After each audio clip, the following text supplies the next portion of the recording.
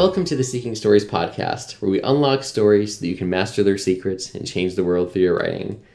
This week, we're talking about the new Spider-Man Into the Spider-Verse movie, which really isn't that new, but it was kind of new to us. Well, because we just watched it. We just watched it.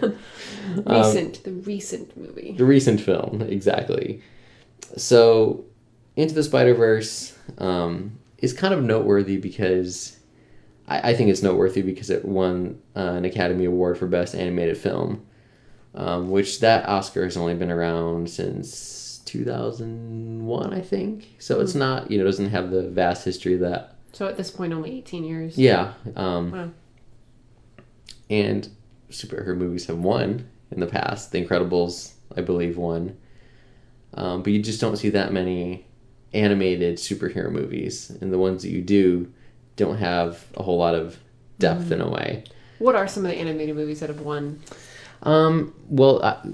Interestingly, one of the very first one that won was Shrek beat out Monsters Inc. Oh. So that's kind of a little tidbit. Mm-hmm. Most of the time, Pixar movies win. Not all the time, but I would say 2 out of 3 times the Pixar movie of the year wins. Yeah. You think Toy Story 3, Up, Inside Out, Finding Nemo, things like that. Yeah. Okay. I actually don't really remember a lot of the ones that weren't Pixar movies. Mm-hmm. But there's definitely been several, that haven't been Pixar ones. But ironically enough, speaking of all that, Into the Spider-Verse actually beat out Incredibles 2. So it beat Pixar. It did beat Pixar. Which, it's kind of, I felt like in a way, it got its, I don't know if... It's due, in a way, for the... not really the directors, but the writers, co-producers, who directed the Lego Movie. Yeah. And, they were some of the creative minds behind Into the Spider-Verse, which it was cool to see them, get their due in my mind, because Lego Movie wasn't even nominated for Best Animated Movie, which most people thought was a travesty and a sham and a mockery and all the other adjectives. Yeah. That's an adjective, right? Yeah. Yeah. I just got my adjectives and... Descriptive nouns. Descriptive nouns, yeah. We obviously know our parts of speech here. Anyway, so that in and of itself, again, I like Spider-Man. I do. Mm-hmm. I like Marvel movies, but I didn't grow up with the comics or anything like that. Yeah. So when I saw there was an animated Spider-Man movie, I kind of dismissed it, not because I didn't care about it, but just been like, oh, okay. Same. But then, same. And not that I put a whole bunch of stock in the Oscars, but when a movie like that wins Best Animated Movie, you kind of turn your head and say, huh? It makes you turn, take up and sit up and take notice. Mm-hmm. Yeah. So, based on that, Kristen and I somehow found the time to watch it. And only took 2 nights because the first night was interrupted by putting a 6-month-old to... Back to sleep, which took an hour, and then Kristen came back and found me asleep on the couch, and we said, we'll watch it finish the rest tomorrow. Yeah. But I wanted to start on that note because we actually stopped the movie right at the midpoint of the story. Yeah, exactly. And one of the things that the story does really well is that it's structured very well. Mm-hmm. A lot of superhero movies can be, all over the place. And structure isn't everything in and of itself. Story is kind of what your story is about, and structure is how you tell it. Mm-hmm. And there's tons of different structure ideas, but one of the most bestest ways to, or one of the most effective story elements to do is to have a midpoint, and a lot of people will even write their stories from the middle in a way. And that's just saying, James Scott Bell actually wrote a book called Write Your Story from the Middle. And it's basically saying the middle moment of the movie, almost the moment of truth. It's really the moment where the characters see kind of a major truth they haven't discovered before, or they see the gravity of their circumstances. It's just really an intense moment. It's not the worst moment by any means, but it's really a moment where the characters have said they're already past the point of no return, but then they kind of discover the consequences of it all and the gravity of it all. Yeah. So in this movie... what would be an example in another movie, like a famous movie or a well-known? Pick a movie and all. Oh, I'm sure I don't think of any movie right now. I'm just tired. I don't know. Fellowship of the Ring. Does it have one? It does.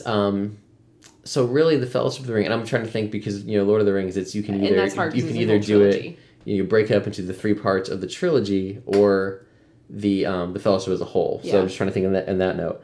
The Fellowship of the Whole, it's the Council of Elrond, where Frodo decides to take the ring to Mordor. Because that's the midpoint? That's the midpoint of the story. Okay. Because, he's already, set out the front door. He's already crossed into the point of no return.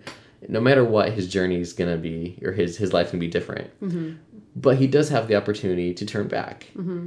And at the midpoint, he realizes that, oh man, if he goes forward, it's, to the...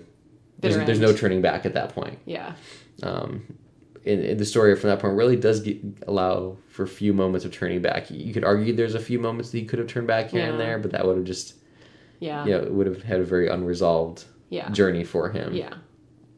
So that a moment where the character almost has to make like a choice in the middle a lot of times, not always. Yeah. So before this, you say they've already passed the point of no return, but not like the ultimate point of no return. Like they've reached a point where they can still go back, but they won't be unchanged. Is it that kind of thing? Right. So yeah, the point of no return is really the point where the characters say, I'm going to take the next step into this journey knowing that, like Gandalf says to Bilbo in The Hobbit, if you come back, you won't be the same. Mm-hmm. If they leave, they won't be the same when they come back. They're leaving the comforts of their home. Yeah. They're leaving their normal world, knowing that when they return, things are going to be different. Yeah. Even if they return the next day. Yeah. The midpoint is the point where things really get serious. So, not that things aren't serious up to that point. But is the midpoint technically another spot where the character could have said, oh, never mind, I'm going back? Sometimes yes, sometimes no. Yeah. I mean, Fellowship is definitely one of those stories where Frodo could have turned back. Yeah. And possibly got back to the Shire okay. Yeah. But most stories, they don't really have the opportunity to turn back at the midpoint. Or if they do, it's definitely not to the norm they had before they stepped out their front door. It's not going to make things better. It's just giving up in a way. Yeah. Yeah. Okay. Right. It's not always a choice. A lot of times it's just understanding the truth of everything. Right. Yeah. Realizing how bad things are. Yeah. Yeah. Okay. I think another example is in Toy Story, midpoint is when they enter Sid's house. Mm. At that point, there's been a lot of scuffles between Woody and Buzz and all that, and but that's the point where it's like, oh man, things are going down now. Yeah. Yeah. And it's not even the worst part of the story, right? But it's where the characters start to understand things, right? Right. And Into the Spider-Verse, for those of you who haven't seen it. Before we talk about the midpoint, because I'm sure that would help a little bit, do you want to give a very brief summary of the story, Kristen? I'll do my best, seeing as I've only watched it once. Well, that makes 2 of us. Just a micro one. Well, I mean... 2.5 sentences. You meet... Summarizing is not my strong point. Concisely. You meet this kid... Miles. Yeah. I almost forgot his name. Miles, who has just been thrust into a new environment, a new kind of like a what's the word? Environment. Not a proper school, but a prep school. Prep, yes, prep. That was the word I was thinking of.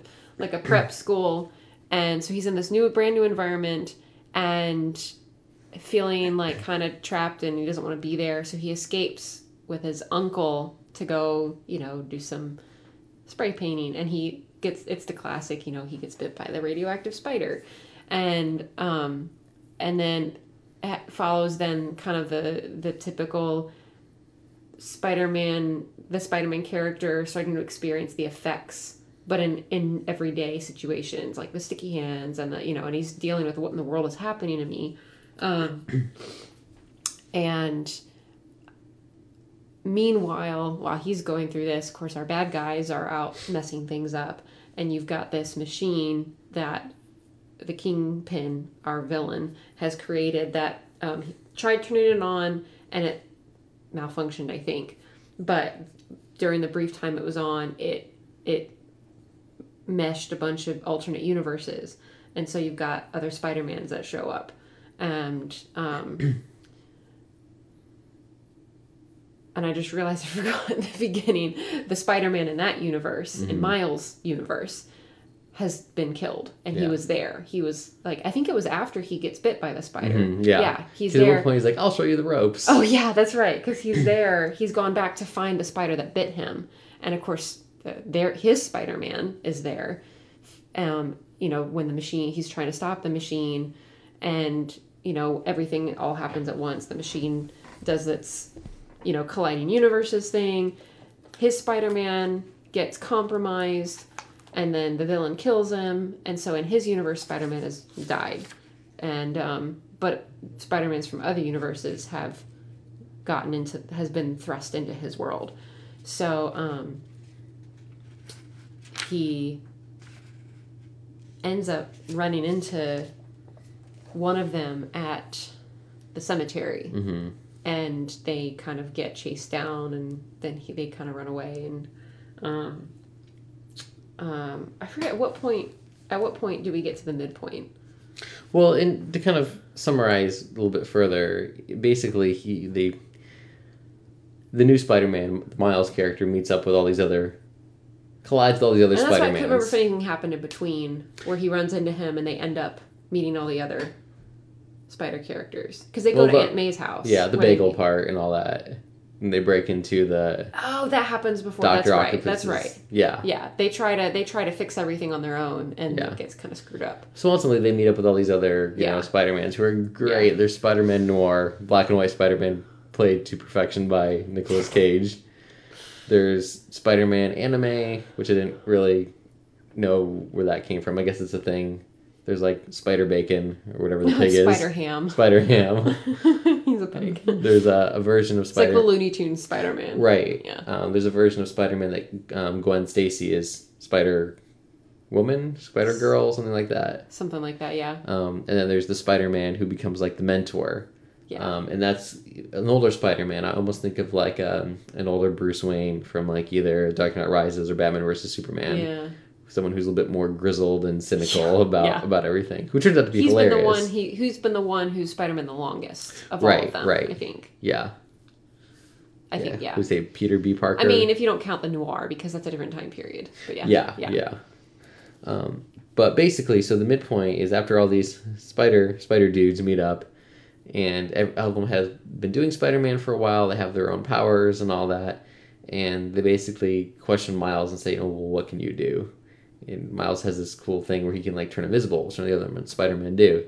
But he doesn't know how to control it. He can't, I think the words turn it off. Command, yeah. Yeah, he's a very clumsy Spider-Man. He just he has this moment of realization, and all the characters realize it, and he realizes that he's just kind of a liability more than anything. Is that the moment where are they still at Aunt May's, or are they back in his apartment or his like school room? They're still at Aunt May's. Okay.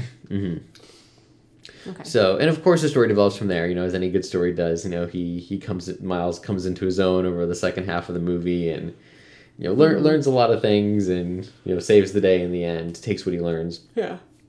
But I thought it was super cool that you did have that, again, as most good movies do have that moment where the character just has this deep dark moment of realization, like, oh man, I've been thrust into this world, I've chosen to take these actions, I've committed to this journey, but I don't have what it takes at this point, and it's a moment of despair.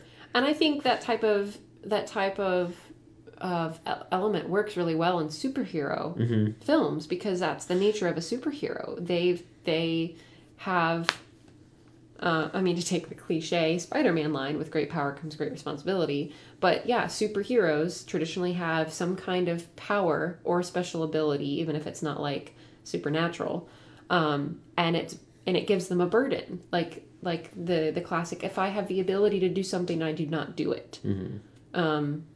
Especially if it's something that makes things better or helps someone, then it's like it's almost, you feel like that you've been an accessory to whatever bad happens or something good that doesn't happen or something, so it's this burden of needing to take action. Right. And so a moment like that where you're hit with, where the character is hit with either the reality of that and this kind of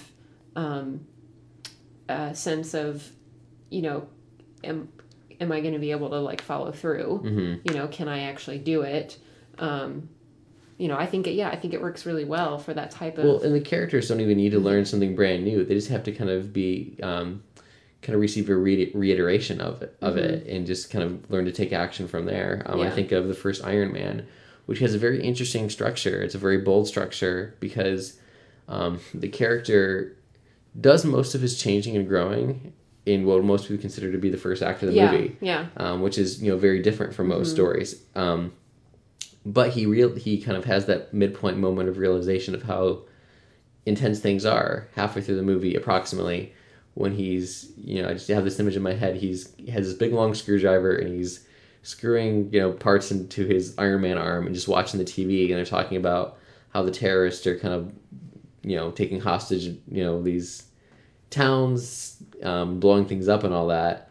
And that's where you kind of see that look on Tony Stark's face for the first time, that he's realized all this for half a movie approximately, and now he's finally going to take action beyond the action he took at the beginning, to show that it wasn't just a one-time thing he did to destroy his own weapons at the beginning. Yeah. And in a way reveal himself as Iron Man. Yeah. Well, because the world didn't really, know about it. He hadn't made a concentrated effort to kind of be out in the open and show that, this is who he is and what he can do. Exists. And he makes a statement about it. And he has that, the extra moment of no return there. Yeah. Yeah. Well, because the lot of growth that his character goes through in the first act is really more personal. It's not the Iron Man character. It's not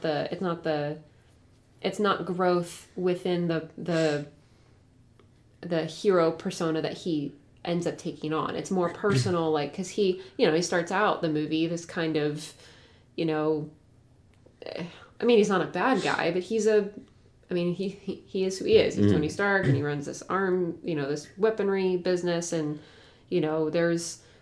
there's shady things that come along with that business, and just kind of the more, I guess, callousness of his, I guess just the way he operates. And so a lot of the growth that happens is more just of a personal nature, and I think it sets the foundation for him becoming Iron Man. So the person Tony Stark needed to grow, in this way, in order for him to be able to handle taking on the mantle of Iron Man. Right, and that midpoint moment is kind of the transition and the catalyst for that to happen. Yeah. So another part that I really liked the story did well, and you don't hear this a lot in most writing classes or writing books or anything like that, but John Truby, who wrote The Anatomy of Story, popularizes it. And it's basically building your story on reveals, and reveals being the concept of either the main character or the audience or both getting new information. Okay. Consistently, preferably in a good story, consistently at a more rapid pace the closer the story gets to the end. So you're constantly surprising the audience, and not for the shock and awe factor, but just giving them new information to keep them engaged, to keep them invested in the story, and to kind of keep it true in a way. And I felt like this story did that really well, both from an audience perspective and from a main character perspective. Main character perspective is kind of easy to identify because it's Spider-Man. Most superhero movies, they're learning stuff. Yeah. But from an audience perspective, sometimes we conceal that, a million miles away, and sometimes we can't. Ideally a good story plays it closer to we as the audience, we like to be surprised if we feel like we've been part of it. Yeah. We don't like to have the wool pull over our eyes and be like, oh, I couldn't see that coming. We like to say, oh, I should have seen that coming. Yeah. We want to think we can participate and be a part of things. Yeah. I like how you said that. I think it's like a balance between, you don't want the audience to say, oh, I saw that coming. And you don't want the audience to say, like, I didn't see that coming at all. You want them to say, like, I should have known that. Like, you want the audience to be thinking the entire time. So when the aha moment happens, they're all super excited about it. Yeah. Because in a way, they probably did see it coming subconsciously. They just didn't think about it. Yeah. Right. Yeah. Or they refuse to let their mind go there. Yeah. It's one of those things that it should make logical sense, but should be a surprise. Right. And, and for the, sometimes it can be intellectual reveals. Sometimes it can even be, I think an intellectual reveal is, the Luke, I am your father, bit, brand new information. Yeah.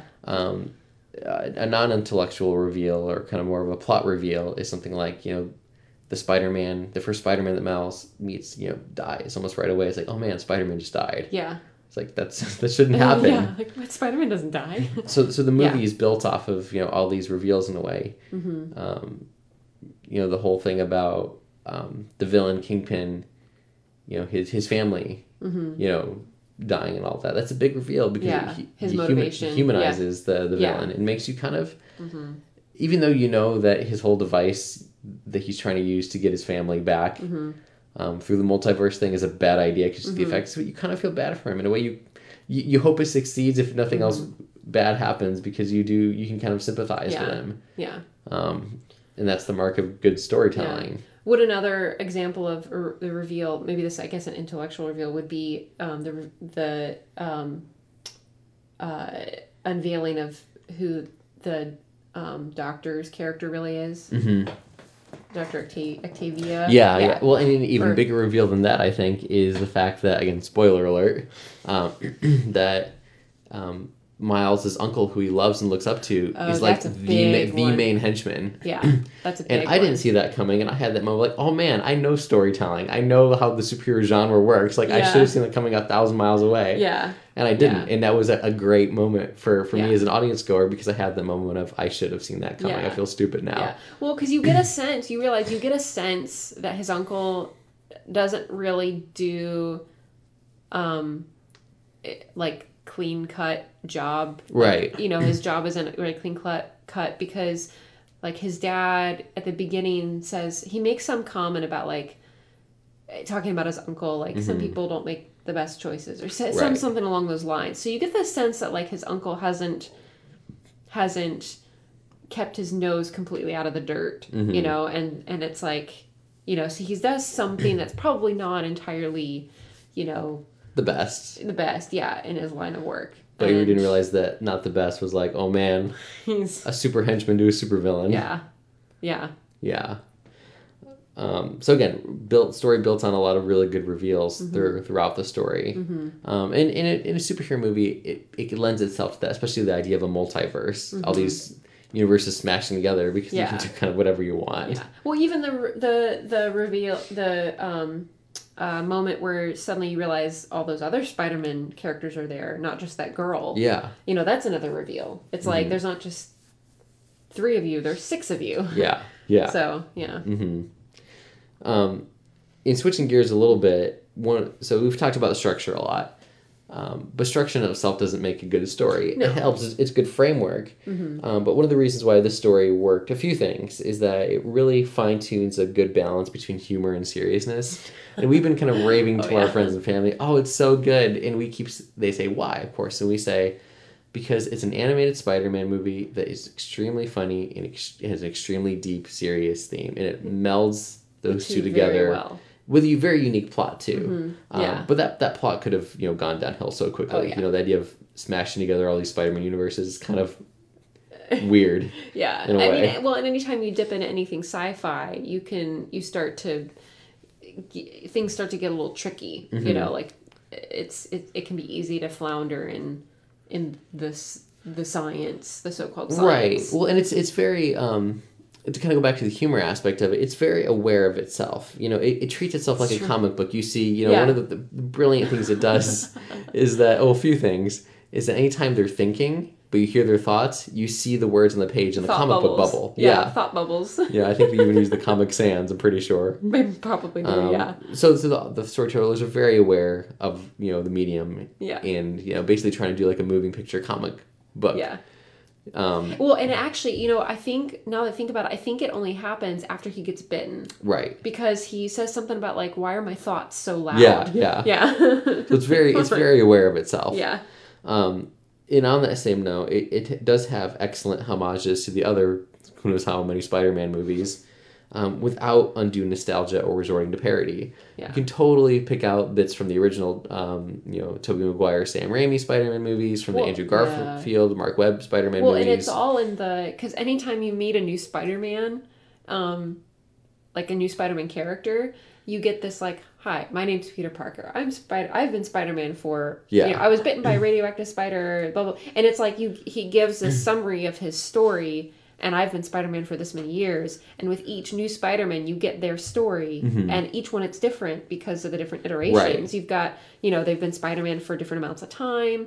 They've got slightly, especially when you get to, like, the female Spider-Man, she's like, because it's Gwen Stacy, in her case, it wasn't a traumatic, like, my Uncle Ben died and whatever, blah, blah, blah. For her, it's my best friend Peter Parker died. Yeah.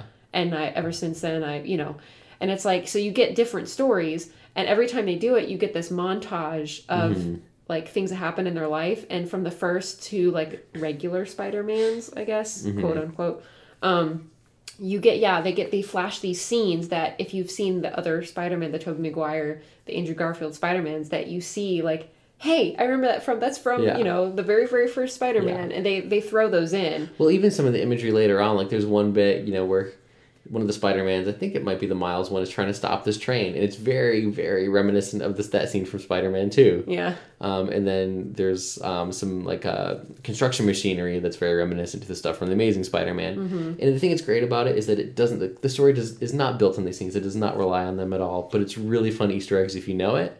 And if you don't know it, it doesn't matter at all. Yeah. Which is brilliant. It doesn't hit you in the face. It's like, it's sly. Right. Yeah. Yeah, and it just plays the humor so well. Again, kind of a spoiler for the comedic scene, not a plot at all, or a plot spoiler at all. But there's one scene where the 40-year-old Spider-Man and the Miles Spider-Man are about to sneak into the secret facility. And kind of, they're like, oh, this is what we're going to do, or this is what this older Spider-Man says. And he says, at some point I'm going to grab a bagel and we're going to run out the door and do all this stuff. Yeah, he summarizes their plan as if it's going to be like, easy peasy, 1, 2, 3, out. Yeah. Like, and I'll get a bagel along the way. Yeah. And it's kind of such a throwaway line. But then later on, when, things have not gone Things have not gone right. And he basically tells the other Spider-Man, turn invisible. I can't.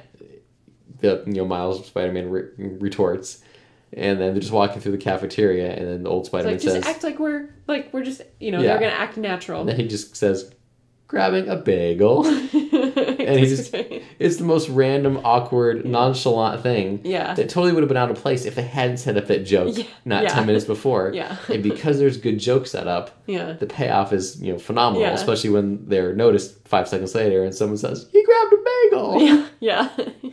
It's a typical, joke in 3 parts in a way. Yeah. And that's one thing it does. Technically 4 if you count the bagel. Yeah, when he throws the bagel, hits the guy in the head, and there's a little bubble that says bagel. But all that to say, it does the humor well. It knows how to set up jokes and pay them off. Yeah, and even just the idea of comic book animation, like the cartoon style of comic book is utilized to comedic effects. Just with that, the thought bubbles and the when he falls off the building and you see the word written. fall after him. Yeah, just things like that. It's fun. It turns the things that you expected the cliches and flips them on its head to either lovingly make fun of them or to tell a true joke from it. Yeah. But on the other side of that, it's not just the humor, because again, if it was just all funny, it would have been a fun movie to watch once and then forget about. Yeah. But it does theme so well. Specifically the themes I've noticed are, and it's typical for superhero movies, not that this is a bad thing, but family, and more specifically, not letting relationships fall apart. Early on we see that Miles, the new Spider-Man, his dad and his uncle either are not on the best terms or aren't talking or anything like that. And there's the danger of Miles and his dad going down that same route as well. And you see that relationship kind of splinter and then come back together by the end. And you see the importance of that. And one of the brilliant things about the movie, and I think why it works so well, is that the villain is going through the exact same thing in a different aspect in a way. He has already lost his family, but he's trying to do whatever he can to get them back. Yeah. His he lost danger them. is that he's doing it at the expense of the rest of the world. Right. Yeah. Well, and when you see kind of the brief summary of kind of what happened, you see it's because of his poorly chosen lifestyle. Affected his wife and kid, and because of his actions provoked their actions, which led to their death. So it's Yeah. like kind of in it, if you trace back the steps, it was his fault. Yeah. You Yeah. know? And, and he blames it on Spider-Man. Because, Yeah. even though Spider-Man didn't do it. And the cool thing is that if you take the theme one layer even deeper, so it's, your main character has to be kind of the clothesline that holds the theme in a way. Your antagonist should also reflect that. But then when you start having minor characters, supporting characters support that as well, that's when your story becomes deep. And that's, when the mentor Spider-Man, the 40-year-old Spider-Man, the story basically implies that, him and Mary Jane are sadly no longer together. In his universe. And he has to figure out how to put together the pieces for that. And takes that same idea of not letting relationships fall apart. In his case, he has let it fall apart, but you're given hope at the end that he can put things back together. Yeah. So it just takes that theme and layers it and layers it and layers it. Yeah. And I think that's why the story works more than anything, and why it deserves repeat viewings. Yeah. Well, and the kind of the full circle idea that goes along with that, both, and of course the first time it's in reference to Miles, whether Miles can really come into his own as Spider-Man, and it's given back to him, or given back to the older Peter Parker, in reference to his relationship, is like, well, how do I know it'll work? How do I know, basically, how am I guaranteed success? And it's like, well, you're not guaranteed success, but you still have to try. Yeah. It's the leap of faith. That's the phrase that comes. Yeah. It's the leap of faith. Exactly. So go for it and see what happens. And I love this quote on theme, because theme is such a hard thing to define, but and I love James Scott Bell's books on writing. Some of my favorite ones. In his book Plot and Structure, I wrote this down in my little book on writing quotes. It's, ask yourself what the take-home value of your story is going to be. What is the lesson or insight? The new way of seeing things that you want your reader to glean. Put it into one line. This will be your theme. Think of theme as the meta message, the one big statement about the world your work of fiction will convey. And it's such a great, one of the best ways I've ever seen theme defined. Yeah. And again, to kind of wrap it back up around, my kind of one-liner for that was, not letting relationships fall apart. And if they do, how to fix them. Yeah. And just, theme carries a story, if done well. Yeah. So much. Yeah. It's, if you go down one side of theme and try to make, a lot of people have the danger of making theme, not very subtextual, and just kind of try to hammering it over everyone's head. Yeah. And then it just becomes kind of preachy in a way. Yeah. And some people ignore theme together, which you can't really do, because, even if you don't have a theme, a specifically chosen theme, then whatever your worldview is will start to come up to the surface anyway. But having a theme that's like, this is what my story's about, and then I'm just going to, bury it in the middle and wrap everything else around it. So the more layers deep I go, the more I see the theme, the more I discover more and more about it. Yeah. That's the way to write theme. You want the audience to discover it throughout the story. Yeah. Rather than explicitly stated. Yeah. Not to say that it can't be explicitly stated, but you can't do that from the beginning. I would argue that one of the themes of Lord of the Rings, and there's many, is a line that Galadriel says in Fellowship, is, even the smallest person can change the course of the future. Would you say that's the theme? One of the themes? Oh, yeah. And that's Big one. that's explicitly stated, but it's not until 2+ hours into the Fellowship. Yeah. So again, not the theme can't be stated, but you want your audience to go on that journey to learn it and discover it, so that when it is stated, they're like, oh yeah, of course I've seen that in action for the last however long. And it is kind of underhandedly stated in the prologue of Fellowship, when she says, "The time will come when hobbits may shape the fortunes of all." Right. So it's this kind of idea that it's a promise for more. Yeah. But it doesn't say, this is what the movie's about, guys. Right, yeah. Because you want your audience to participate. You want them to become thinkers. And truly, the audiences really do even want to be participants in the story. They don't want to be spoon-fed. Yeah. Christopher Nolan's very famous about trying to make, in a way, he said as much, and I think in some interviews, that try to make things a little bit difficult for the audience, make them think. He succeeded. Well, and he does in his movies.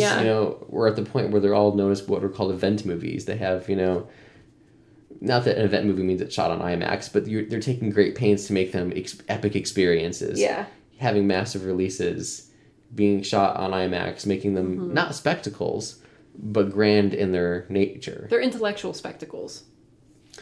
Yeah, in a sense. Yeah, intellectual spectacles, but also visual spectacles too. It does merge them together because he says the audiences are smarter than most people think, so let's make them work for it a little bit. And it pays off most of the time. For better or worse sometimes. It's I think I most Christopher Nolan movies have people that love them and don't love them, but I think that's a good thing because it shows that people are actually thinking about it in a way. Yeah. I think the only movie of his that I can think of, maybe two that just people absolutely love, are The Dark Knight and The Prestige. But Dark Knight Rises, Inception, Interstellar, Dunkirk. Who doesn't like Dunkirk? I know people don't like Dunkirk. Well, in this thing, everyone says, I know it's good. I mean, I'm kind of the same camp with Interstellar. I can tell it's really good. I don't like kind of the theme behind it. Yeah. It's very humanistic, for my taste. But I admit that it's very, well done. I think the reason why a lot of people don't like Dunkirk is that it doesn't follow your traditional story structure following one or two characters. Yeah. It's kind of everywhere in a good way because it takes the event as more of the protagonist in a way than one or two characters, even though it does follow specific characters with the different narratives. It doesn't rely on any one of those to build the story. It's the event as a whole. So he makes audience think. Well, and I think, just touching on theme before we, I guess, if we talk about something else, I think, I could think a more explicit theme for Into the Spider-Verse is the idea that anyone can be Spider-Man. But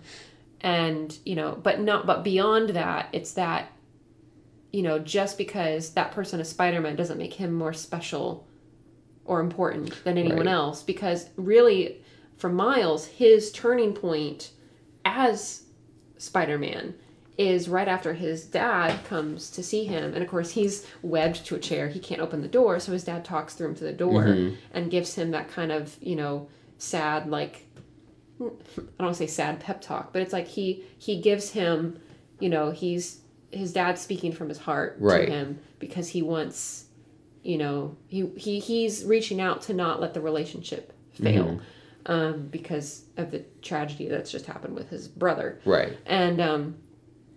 And he says, I'm trying to remember exactly what he says, but he says something like, Miles, you have a spark in you or something. He says that the words that he says to Miles somehow kind of ignite, what he needs to embrace his abilities. And it's like, so this idea that you have what you need, like, you have something inside you that's, valuable.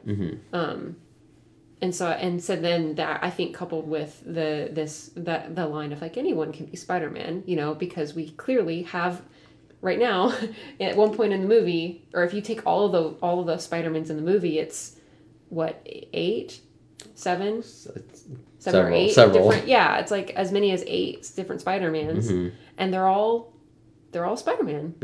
And so it's like, it's not, what used to be Spider-Man is Peter Parker. Well, now Spider-Man is Miles, I don't remember his last name, but, Well, and the cool thing, too, is it doesn't just say, anyone can be Spider-Man and leave it at that, all hunky-dory. It's like anyone can be Spider-Man, but those people still have to make the choices. And it does bring up the great power, great responsibility line. Oh, yeah. And just don't let him say it. Yeah. He doesn't like it. Because it is, such a, cliche. It's sad because it's such a true line, too, but it's been, Spider-Man, the original Spider-Man movies were some of the very first serious comic book movies before people took comic book movies seriously. And so that line is almost indicative of all the other, superhero movies and cliched lines, famous lines, good lines, whatever. But it does show the idea that, anyone can be Spider-Man, but you have to be willing to sacrifice to do it. You know? And it kind of shows the two-sided coin in that regard. I think everyone can be, but not everyone will be in a way. I think it's not so much from the perspective of anyone can be Spider-Man as in anyone can be like... It's more a Spider-Man can come from anywhere. I think it's like anyone can make a difference. I think it's from that. So I want to keep this episode a little bit shorter since the last few episodes have been tiny bit longer than we kind of normally like. So real quick, Kristen, I'm putting you on the spot, but scale of 1 to 10. I knew it. You were going to ask me to rate the movie. Oh, goodness. I wish I had the rating system in front of me. Do you want me to go first? Yes. Okay. I think I have a number in my head, but I want to hear yours first. Well, it's hard for me. I don't like rating movies off of one viewing because I feel like I can... I try not to get too emotional about movies, but I feel like I can make an emotional decision for better or for worse upon one viewing. Yeah. There are definitely movies that I've seen that I've given too high of a rating to start with, and also the opposite that have definitely grown on me throughout the years. But after a single viewing, and after thinking about it for roughly a week, I can't find a single thing wrong with this movie. It's hard because a 10 for me is reserved for, like, the best of the best, like Lord of the Rings and The King's Speech. I would give The Bourne Ultimatum a 10. I would give the 2009 Star Trek a 10. And I think I would give this one a 10. It's between a 9 or a 10 for me. I think in the grand scheme of things, I'll probably give it a 9 once I watch it more and kind of... Once kind of the glow of how, epic it was kind of fades, I'm sure I'll notice things. But for now, like, I keep thinking about how many people I've told about this movie in the last week. And it's like every single person I've encountered with. Yeah. Come across with, encountered, I don't know. However that said phrase goes. Every single person I've encountered, I've told to go watch this movie. And I don't do that very often. So, long term, it'll probably be a 9, but if I had to make a decision right now, I'd give it a 10. Yeah. It's funny. I feel like my rating's a little bit more critical, not because I can't find anything wrong with it, but only because when I compare it to other movies I put in the top spot, like 10-star movies, it's not. It doesn't quite live up to those. It doesn't quite live up to those. Which is why I'm thinking for me it'll probably drop to a 9. Yeah. I just can't figure out why right now. Yeah, because my initial thought, the initial rating that popped in my head was 8 stars, but I couldn't really remember where that was on the scale, so I looked it up. And I feel like I think I right now I'm wavering between an 8 and a 9. I could give it a 9.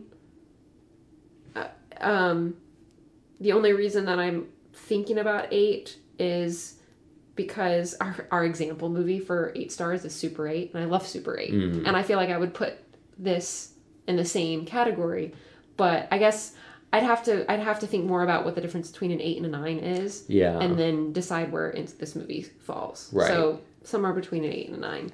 Cool. Well, anything else you want to add, Kristen? No. Sounds good. But except that I want to watch it again. Yeah, I do too. It's currently on Netflix. If you're listening to this episode in 10 years down the road, they probably have some, like, I don't know, you can just pick movies out of the air and watch them or something. Who knows? Anyway, it's a movie that I would like to own someday. It's good enough that I would recommend buying it. Yeah. But anyway, thank you again for joining us in this week's episode. Next week we'll be talking about a Netflix original called Murder Mystery. And if you want to continue this week's conversation on Into the Spider-Verse, or have suggestions for new episode topics, or just want to learn more about writing or storytelling, feel free to visit us at seekingstories.com or any of the various social medias that may or may not currently exist when you're watching this. Listening. Yeah, or listening to this. I said that too many times in the end, watching this. Listening to this. So, until next week, go write an epic story.